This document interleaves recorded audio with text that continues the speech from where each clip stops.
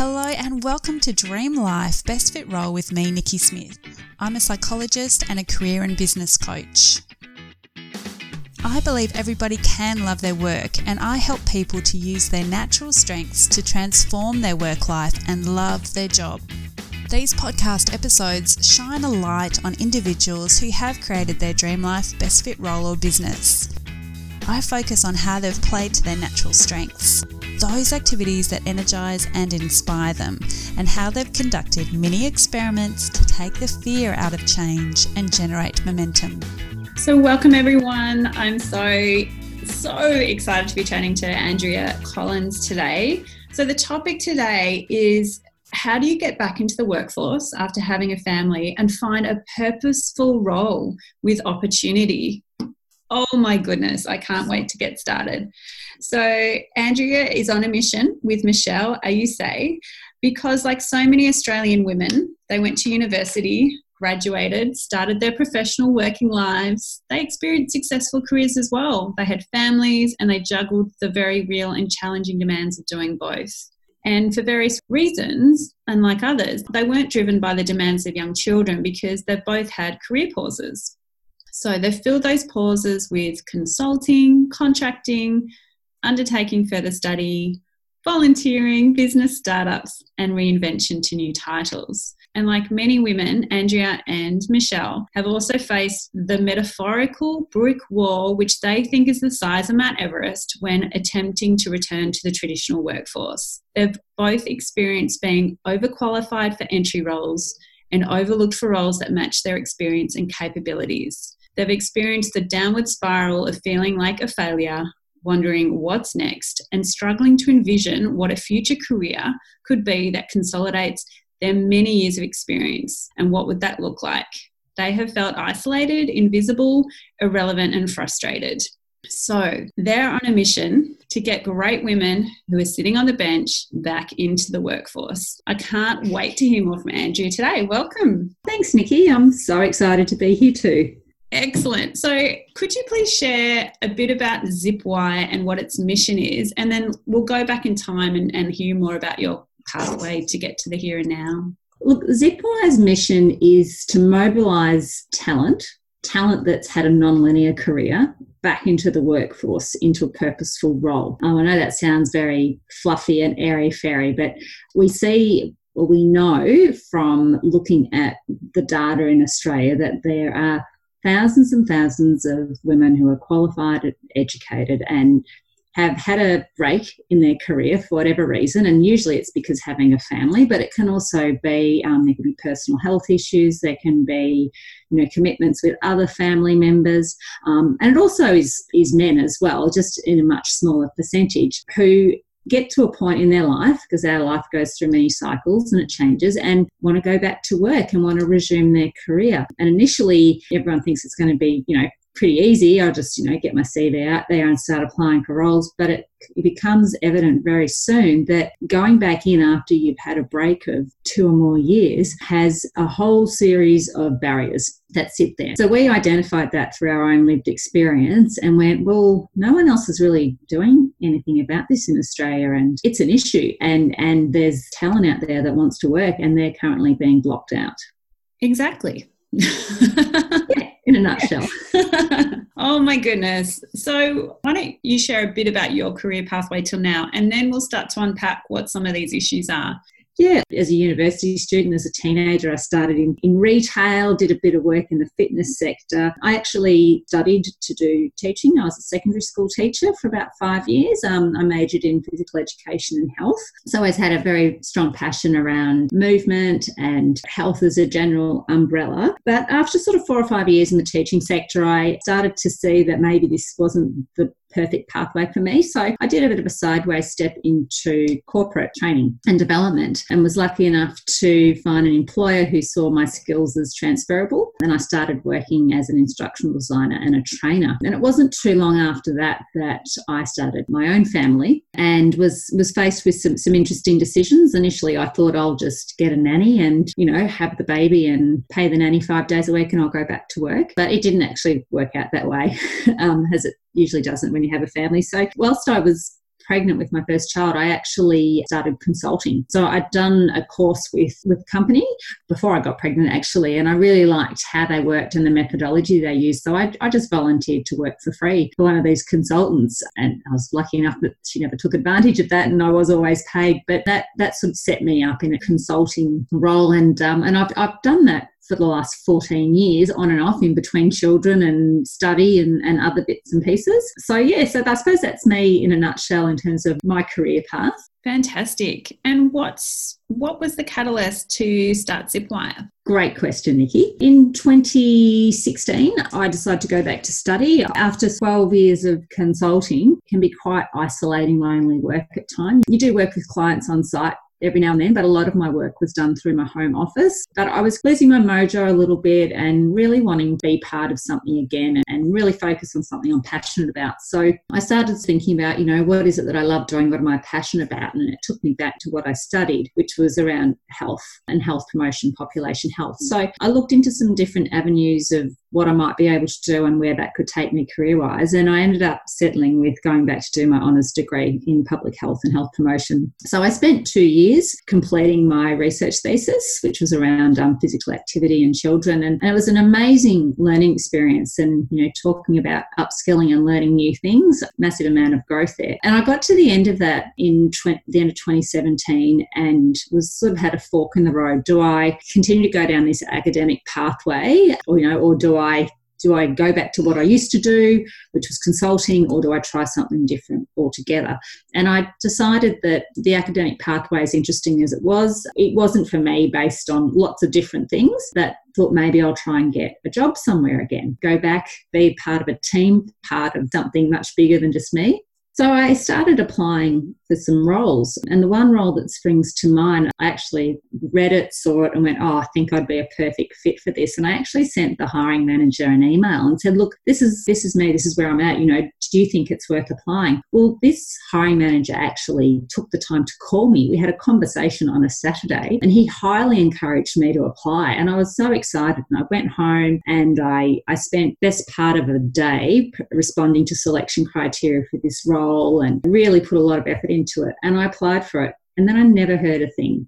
And I was like, wow, I thought at minimum I'd get an interview. I didn't think I'd be a shoo into the job, but I thought at least they'd want to meet me. And I got nothing. And to this day, I never even got an official, sorry, we had better applicants than you. I got absolutely nothing. And it was actually a university job. So it wasn't in a small organisation, big university. And I was surprised and I was really disappointed. And I was like, wow, I've done all these different things in my career. I've been a continuous learner, and not just my thesis. I've done other studies since finishing university and got a pretty big portfolio of experience. I'm like, why wouldn't they even want to talk to me? And I was quite perplexed, and I got into quite a dark place, really questioning my value and whether I actually had anything to offer, which I knew I did. That rational part of my brain did, but that emotional part was going, wow, am I redundant? Am I out of date? And it was around this time that my friend Michelle, who we've been playing netball together for years, we used to have these conversations driving to and from netball each week. And she was in a different position to me, but similar. Her youngest had just started school and she has 3 children, and she was like, I'm going to go back to work. Well, she spent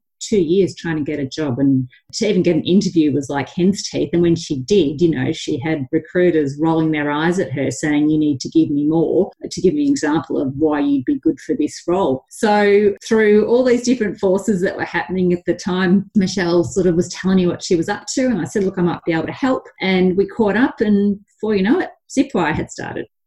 Oh, so brilliant. And so there's a couple of things I want to mention there. I loved hearing every step of that pathway, and I really hope that everyone listening in, if you are job seeking, please know that your experience is universal. What Andrea and Michelle experienced, I'm talking to people every week experiencing the same thing, and the emotional consequences are real. It's really easy to feel disempowered and flat and unemployable, but the recruitment system is broken. And so you're in very good company if you're experiencing this. And we're going to talk a bit about today on what the other options are. So tell me about those early conversations around Zipwire. Well, it started off with Michelle trying for 2 years to get back into the workforce, and then led her down this pathway of understanding that people do have non-linear careers. They do have a career break. And she just started researching what's happening in Australia and looking at also what's happening overseas in the UK, in the US, and Asia. And she realised that no one in Australia is really focusing on career returns. We've got lots of businesses that are doing some fantastic work around engaging more women into the workforce and being really good advocates for women. But there was no one just focusing purely on returners. And, she said, well, someone's got to do something. No one's going to give me a job. So this is going to be the catalyst for me to start this business. So when we first started talking, we were just researching. We were looking at Australia's history in terms of how have we got to this point in time. And, we went back to the start of the 20th century in the early 1900s to try and work out what have been the big catalyst events that have led us to this point where we're in such a perceived modern point of time, but in many ways we're still really backward. So that was that first piece, looking at our history, crunching ABS data, reading papers, and also understanding the global position on career returners. And then from there, we had to work out what was going to be our key service offering, our key product that we were going to take to market. So we started by building a best practice framework that was developed on some global standards that we'd been researching about, which is really about setting up a returner framework in an organisation. So, we built this framework based on this best practice model that had these 6 steps to setting up a returner framework in your organisation. So it was a huge body of work. And then we thought, well, we need to test this framework and, get some feedback on it. So, we set up meetings with HR people, with a couple of leaders in some different organisations just to get their feel for it. And it was really interesting because a lot of the HR people were like, oh, this is great. We love it. This is really, really cool. A lot of the leaders were like, oh, yeah, no, we don't need something like that in our organisation. We're already doing enough. And that was a real penny drop moment because it's like, okay, how do you know what you're doing is enough? How have you validated that? How have you measured that? And it seems to be that when you talk to a lot of people, they talk about what their gut feel is on a certain issue without really understanding it because we don't know what we don't know. So that's sort of what we spent the first part of last year doing, but then we sort of had to look inwards into ourselves a little bit. And so we're like, we need to start testing things on what we're telling organisations to do or what returners need to do. We need to start testing some of this stuff on ourselves. We seriously started networking and working on our own personal brand. So we started getting a lot more active on LinkedIn, writing articles, really working with our own profiles and thinking about things like our headline and really working on that personal brand piece. And I did a really interesting little mini experiment. I was reading Catherine Fox's book, Stop Fixing Women. Fabulous book. And I was reading it and I was so inspired and I was seeing all these names of these really influential people in Australia in all sorts of different roles that are really doing some great work towards gender balance. And I was like, oh, I'd love to connect with these people. I'm just going to look them all up on LinkedIn and I'm going to send them all a note. I'm going to invite them and I'm just going to see who accepts me. And it was really interesting because probably over half the people that I looked up through that book and invited actually connected with me on LinkedIn. I was like, oh, wow, there you go. You really do have to put yourself out there sometimes to really start to grow your network. Now, I don't know these people personally and we wouldn't know each other if we ran into each other in the street. But that point of knowing that, I think I had the CEO of one of the big 4 consulting firms actually accept my invitation. I was like, oh, that's really cool. So from there, the framework piece was great, but we're like, oh, a lot of organisations think they're already doing everything well. How do we get in? So our next product was looking at building an evaluation tool. So going into an organisation and saying, well, let's look at gender balance as a bit of an umbrella, knowing that we wanted to get to that return market eventually, but sort of helping them to understand what their status quo is. So we did that. We spent about a month building this evaluation tool and it was great. And we looked at it and we're like, oh, this is awesome, but we could spend 12 months in one organisation. And part of what ZipWire wants to be is scalable. So we want to mobilise as many returners as possible. And if we're just spending 12 months in one organisation, then we're not going to actually be having that bigger impact. So we're like, that's a great tool, and we will do it one day, but we need to sort of sideline that at the moment. And then we kept asking ourselves this question, how can we be scalable? How can we mobilise more returners back into the market? And that's when we were like, we have to actually bring these two parties together. We need to bring returners and organisations to a point where they can actually meet, because at the moment there's like a two-way vault between the two. Returners want to come back in, but they're invisible and they can't get through that metaphorical brick wall that you talked about in your intro, Nikki. Equally, organisations have this issue of the war on talent at the moment, and they want talent and they want people with, capability and potential, but they have no access to this market, because even if they advertise a job and a returner applies for it, their recruitment system will block them out because of how their CV reads, or they may not have the right keywords in their application. So knowing that a lot of recruitment's done through software looking for keywords, we know that there's going to be big blockers within the system. So then we're like, we need to bring these two parties together. So that's when we developed our workshop model, which we have developed, we've piloted, we've tested it, we've retested it again, and now we're getting it to a point where we think we've now got this key product where we can run workshops in conjunction with organisations who support and effectively sponsor the workshop, and through that we can actually bring returners into their organisation and take them through a half-day program, helping them to get their confidence back, see their value, work on their personal brand, and really help to remove this two-way vault that sits in that returner space. And we call that at the moment no man's land, because you can't get in either way that you go. The two-way vault, that's such a good phrase, and it's so true. Yeah, it is. And I think when you're applying for jobs, you assume the organisations don't want to see you. But I love what you say about there is a war on talent. Yeah, people say it's hard to find good people. And when I was assessing people for staff, it was really hard to find good staff for companies. And so the irony is really high, isn't it? Extreme. Yes, it is. And look, you can go into that space of when there's a role, how are you recruiting for it? What are you looking for? What are you putting out as your minimum requirements? And a lot of the time, those minimum requirements are going to block out returners because they have been out of the workforce for anywhere from 2 up until, can be up to 15 years for some people. Yes, and women typically want to be able to match up to 80 to 90% of the requirements to feel comfortable to apply. Yes. Whereas, and we need to adopt this, most men think, well, if I match 50% of the requirements, I'll apply. And really, women, we need to adopt the men's attitude to applying if you match 50%. Or even if you think you'd be good at it and you don't even match much of the requirements at all. Absolutely. So next up, Andrea, please share the top 3 things you want us to know about what you discovered from your research about women and men returning to the workplace after a career break.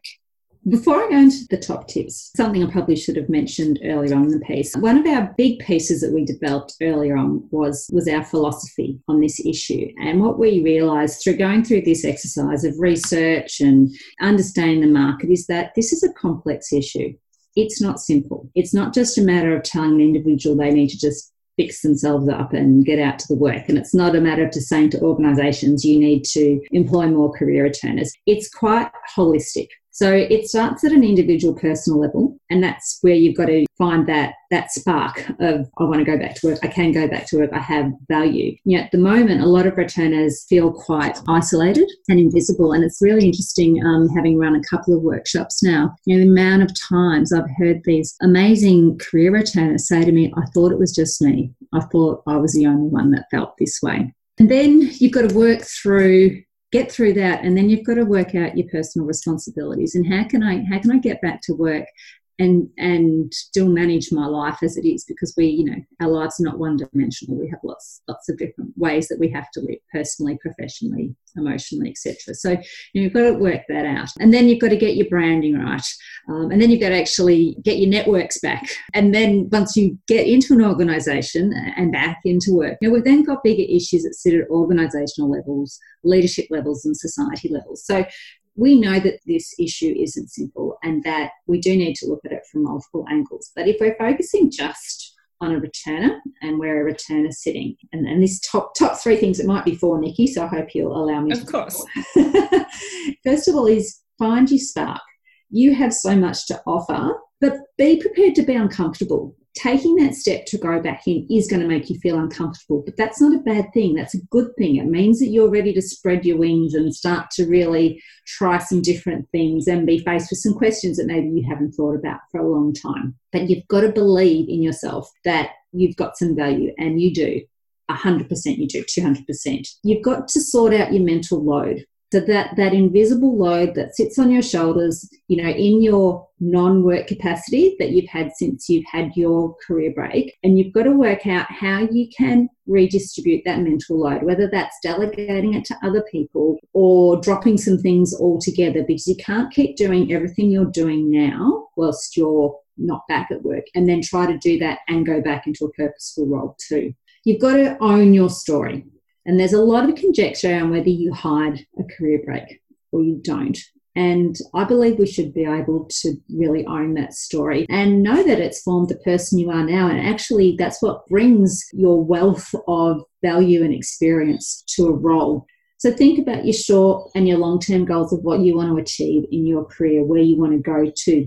Focus on your skills, but also on your capability and your potential, and talk to your strengths. You need to be able to really articulate what it is that you are good at. And you have to do this all along, but network.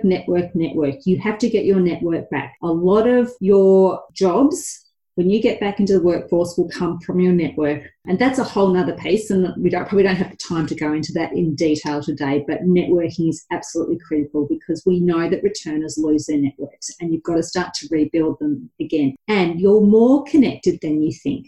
It's just that your networks at the moment are based on your world in your career break, and you've just got to shift that lens slightly to start rebuilding that network again. Now, if you're sitting there thinking networking and you can feel your brain shutting down, I love your framework. And I just want to share perhaps a reassuring story on the networking side. A client of mine who's very personable but quite reserved was wanting to transition out of teaching, and we figured out what her dream role would be, and that would be around really health promotion. And because she's a teacher, she's gun at curriculum development and implementation. And so we created a strengths paragraph, and she was chatting to a dad at her son's cricket, sharing with him what she was aiming for. And he said, well, I've been meaning to create a diabetes program for my clients. Would you come and help me to do it? Because I'm just not getting around to it. So sometimes with networking, we think, oh my God, I have to approach a CEO of a company or even a HR manager of a company, but it could be the dad at your local cricket ground. Absolutely. And start where you feel comfortable. When you agree, start where you feel comfortable. Absolutely. So one of the things we get our participants to do in our workshops is to do a networking map. So they basically start with a blank piece of paper, put your name in the middle with a circle around it, and you just start drawing lines out of the different parts of your life and the people in that to start your network. So it might be with, who did I study with? Who have I worked with in the past? Who do I go to school with? Like where my kids go to school with? Who are some people there that I know do some really interesting stuff that I find cool or that are quite connected in ways? You can look at your social circles, so you can have this really complex, looks like a bit of a mind map with all these names out of it. And that's sort of your starting point to think about, well, who is my network today? And then you can use that map to start having conversations with people, having coffees with people, introducing people within your network to each other who you think might be beneficial knowing, because then that brings you from the out of a network back into the center of it. So it's certainly not about, like you said, Nikki, it's not going and asking for jobs. It's just connecting with people and having those conversations. And when you start talking with people, you feel better. You really do, don't you? And I agree wholeheartedly. I think what people think is networking is asking for a job to the person they're speaking to, but it's really the opposite. It's being curious, asking questions, understanding their world, their role, what they're up to, and then, seeing perhaps who that you could connect them to, or, what you find interesting about that. What lights you up about what they're saying. Yeah, absolutely. Perfect. Next up, would you like to share a bit about what you see the opportunities as being for organisations to improve the situation? I'd love to. So we know that this complex issue we have with this particular demographic, people that have had a non-linear career, is that it's not just focused on the individual. I think I've already said this. We know that a great body of work that we do at ZipWire is about the work we do with organisations. So, we see ourselves as an advocacy and support business. So it's the advocacy that we do with organisations that's really, really important. And as I've already said, there is a war on talent out there at the moment. and returners are untapped talent who currently don't have access through traditional recruitment channels. So that's why we've developed this workshop model as this way of really bringing returners into the front face of organisations who are saying, we're actually really interested in recruiting talent. We're interested in supporting a demographic that are locked out of the workforce, and so there's some brand leverage for them and some social advocacy, but also that opportunity to actually go hunting for some talent. We also see a huge opportunity to demystify returners. I've spoken at barbecues with people about this, so it's not just my opinion, but they're seen as high risk. And that's really quite interesting because we're talking about professionals and individuals who have education and experience of their whole life, and they want to work, and they want to work in a purposeful role with opportunity. They're motivated, they're committed, and if positively supported, they'll be the most loyal and high-performing team members in a team. So we really think there's a huge opportunity to work with leaders and managers of organisations to really demystify this perception of a returner, because a lot of the time they've been out of work for 12 years. Why would I want to employ them? They've got no skills anymore. So we really need to educate people about returners and who they are and what they bring to the table. There's also opportunity to look at a returner framework as a way to really expand a talent acquisition strategy in an organisation, and for that to become business as usual when you recruit for a role.